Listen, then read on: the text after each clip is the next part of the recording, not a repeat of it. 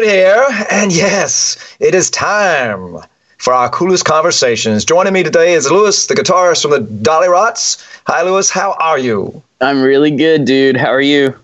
Oh, I'm excellent and very happy to be speaking with you. You know, I was looking back through my records to see when it was that I had spoken with Kelly, and that was like 2.5 years ago. I did not realize it had been that long. Time really flies, as we know. Yeah. When I was speaking with her, we talked about how you guys formed, and I wouldn't ask this again, except I think it's such a good story. Can you remind the people out in satellite radio listening land when you and Kelly first met? On a basketball court in 8th grade at our middle school. I've had a crush on her since I was like 12 years old. So yeah, it's pretty sickening, to be honest. Yeah, we've known each other since we were kids. Wow, that is so cool. So 8th grade. And did you guys ever go out in high school? Yeah, you know, she ignored me for the first 4 years. She didn't. I had to work for it. Just typical creepy middle school and high school crush. You know, I'd like show up at her parents' house and try and hang out and leave her flowers on her doorstep and stuff, and all that cool stuff when you're 15 or 16 years old. But yeah, she made me work for it, and then eventually we went to the homecoming dance together. It's really funny. Babbling Idiot, does this draw our coolest song in the world this week? It's off the new album Whiplash Splash. Does that draw from that era? Yeah, you know, we got this idea that you're never more passionate about something than when you're 17 years old, you know? So we feel like we kind of write from that point of view, from that perspective, because life is just so full of passion when you're younger, and we kind of live that together. So this song kind of encapsulates that. Just that feeling of feeling dumb around somebody you have a crush with. I love the idea that you just said, yeah, you know, we're trying to write from that perspective, because you got all the hormones are kicking in, and there are all these physical changes in a short amount of time. So yeah, I agree 100% with that. Since the last time we spoke, or since you've gotten together, you guys have had albums on Lookout and Blackheart, your own label, Arrested Youth. Whiplash Splash, is that the 6th or 7th studio album? That's the 6th, if you don't count our live DVD. Live album. Okay. Yeah. So when did you record Whiplash Splash? So what happened was we decided we wanted to have another kid, because, as you know, or might not know, River's 3 years old now. Our first kid. He's like our rock and roll road kid. So we decided, all right, if we're gonna have another one, we better do it now. And so the album happened at the same time that she was pregnant with Daisy, our daughter. So we had kind of a time limit. You know, she got pregnant, and it was like, let's finish this record before she comes out, because we're not going to have time to do this afterwards. Right. So that was the genesis of the whole thing. And so yeah, we wrote and recorded the whole thing while she was pregnant. Right. So she was pregnant with child, and at the same time, you guys were laboring to issue forth the album. The guy that produced it, this guy, John Fields. Now, you've worked with him on at least 3 different albums before. Let's see, I've got a list here. Eat My Heart Out, your self-titled record, Barefoot and Pregnant. What does John provide that no other producer can? John just reads us. You know, John's known us. You know, we recorded Eat My Heart Out with him kind of as an accident. You know, there's a whole backstory to that, but you know, we've been working with him since 2003, and at this point, we just know each other. You know, we know each other's instincts, and he works really fast, and so that helps us be creative and not second guess anything in the studio. So you know, it'll just be like, hey, I'm gonna go do. He's like, yeah, I know what you're talking about. Go do that guitar thing. You know, at this point, we don't really have to. You know, we don't really have to communicate. It's all super ESP.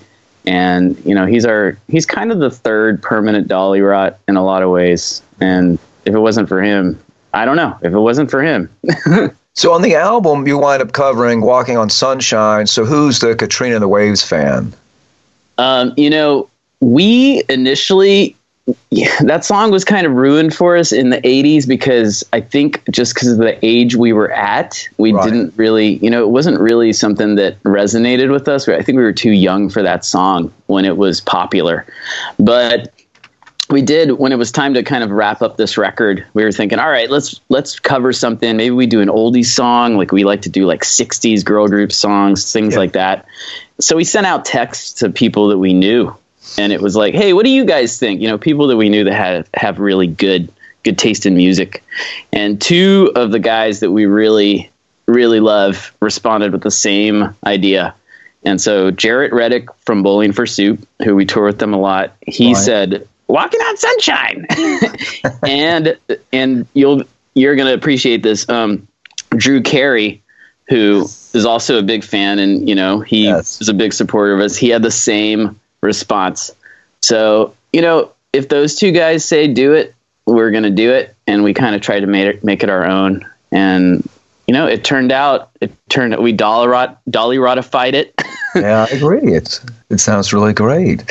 Well, thinking again about Babbling Idiot, what else I want to ask you about that? Oh, right. We talked about, you're writing from that sort of adolescence era, trying to get into that frame of mind and being a babbling idiot. So the writing process for that song, is that a usual example? I mean, does she come up with a melody, or you come up with a melody, or she comes up with the lyrics, or you come up with the lyrics? What's the process, the typical Dolly Rott's songwriting process? Yeah, with this one, we kind of had to work around her abilities to sing and to put energy out while she was doing the whole being pregnant thing. Right. So with this record, a lot of these songs, I would just put together a rough instrumental. Mm-hmm. I'd stay up all night, put together a rough instrumental. She'd come in the morning, and I'd give her time to just kind of get familiar with it. And then she'd just bang out the lyrics and the melodies all in one pass a lot of the time. Kelly's got this ability to do that. And I just kind of left her there to do it. I tried to not stand over her shoulder. And so I'd let her go into our little home studio. She'd do it. She'd come out. She'd say, okay, I think it's done. And then we'd both come back in and listen to it. And we kind of recorded as we went. So a lot of these ideas are just, your first idea, your first hunch, like your first take sort of thing. Because ain't nobody got time to go back and redo when it's like, okay, she can only sing for 15 minutes today. We kind of just went with the first instinct on a lot of this. So I think it made it better instead of second guessing. And you mentioned John was on board with that too. You're the producer. Yeah. We recorded most of it at home, and then we flew up to Minneapolis and finished it with John. Oh, okay. So instead of doing 1-2 week block of studio, we decided, all right, let's do as much as we can at home, and then we'll bring it to John, and he'll help us, make it good. He'll polish it up. Yeah, he'll put his sauce on it. So you mentioned, so the Daisy, the new daughter, she has been born. She's with us now, right? Yeah. She's 5 months old. She's 5 months old, and your son is, you said, 3 months old. Excuse me, 3 years old, right?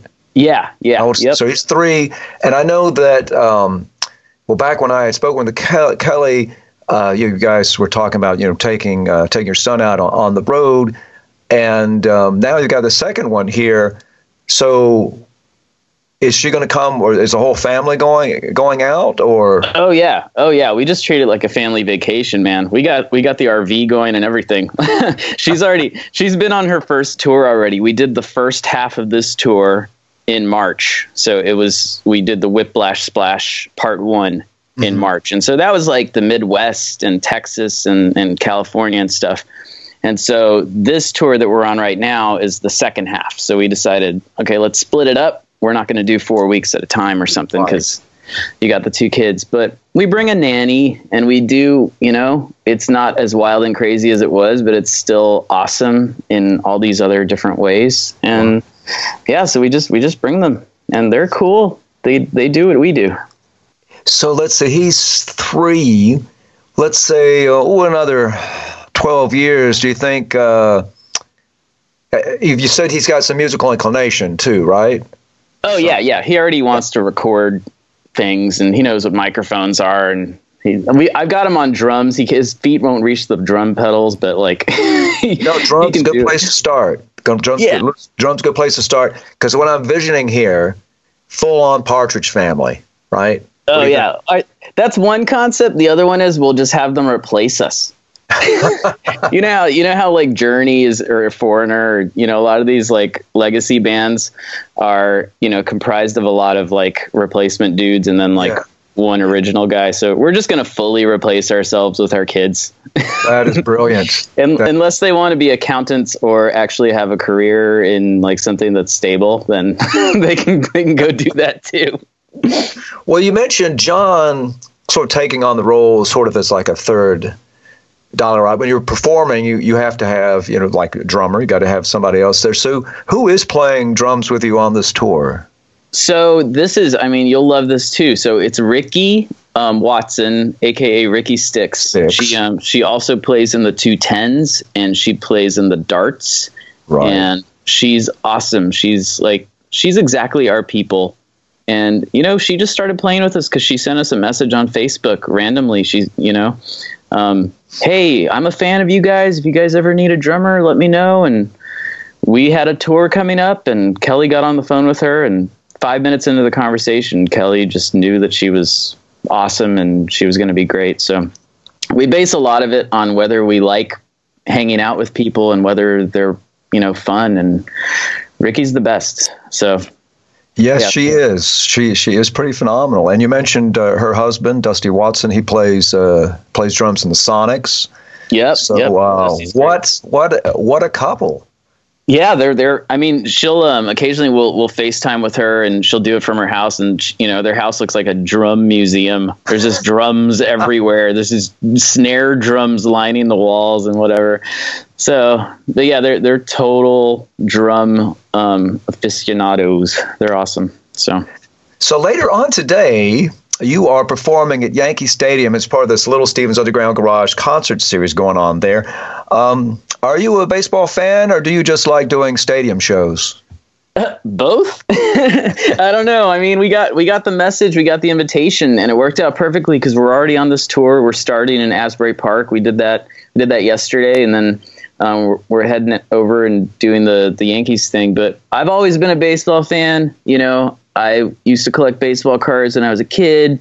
I had my Don Mattingly, and I had my, all of my favorites. But I think at this point, Kelly's the bigger fan. Oh, she's Super Dodgers. Okay. She's Super Dodgers. So it's Yankees playing the Astros, playing Houston Astros. Who are you guys going to root for then? I think we're going to do Yankees on this one because they're not the same league. It's not like she has to cross lines to root for somebody on the opposite league. And besides, like, who's a Houston fan? No offense, Houston people. Right. Well, you guys are not playing Houston on this tour, are you? No, we did that on the last round. So then that was safe. Yeah. Good answer. And speaking of baseball today, I think it's a doubleheader of your own because after the Yankee Stadium gig, if I read this right, you're playing in Providence, Rhode Island at Firehouse 13. Oh yeah, we're going to bang out two in one day. I don't know how it's going to happen, honestly. But do you guys normally sound check, or is that not? We roll our crew's pretty good, and they know what we need. And so I think between us just being crazy and our crew being responsible, I think we're going to do just fine. So, yeah, I don't know. I'm not really scared. I'm just more like I'm curious about how this is going to go down, and it's going to be awesome. So we're just happy to play. It's going to be great. Well, we want us to give it a listen to another track off the new album, off of Whiplash Splash, and it's the opening cut, I Do. And God, you know what? We've kind of covered the rest of this question I had, which was how many of your love and relationship themed songs kind of relate to your own relationship.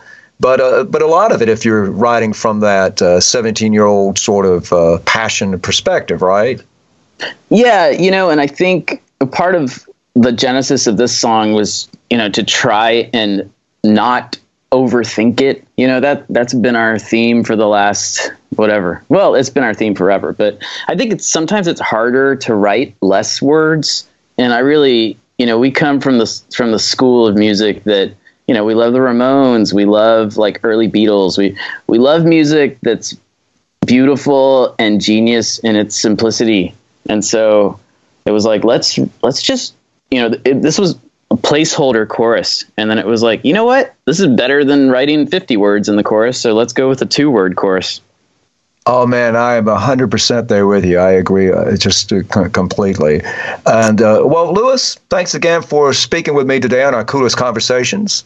Oh, man, thank you for having me. It was nice to be able to connect with you. And like normally Kelly would do these things, but I was like, all right, I'll do it this time. This sounds like fun. So it's been fun. Thank you for having me.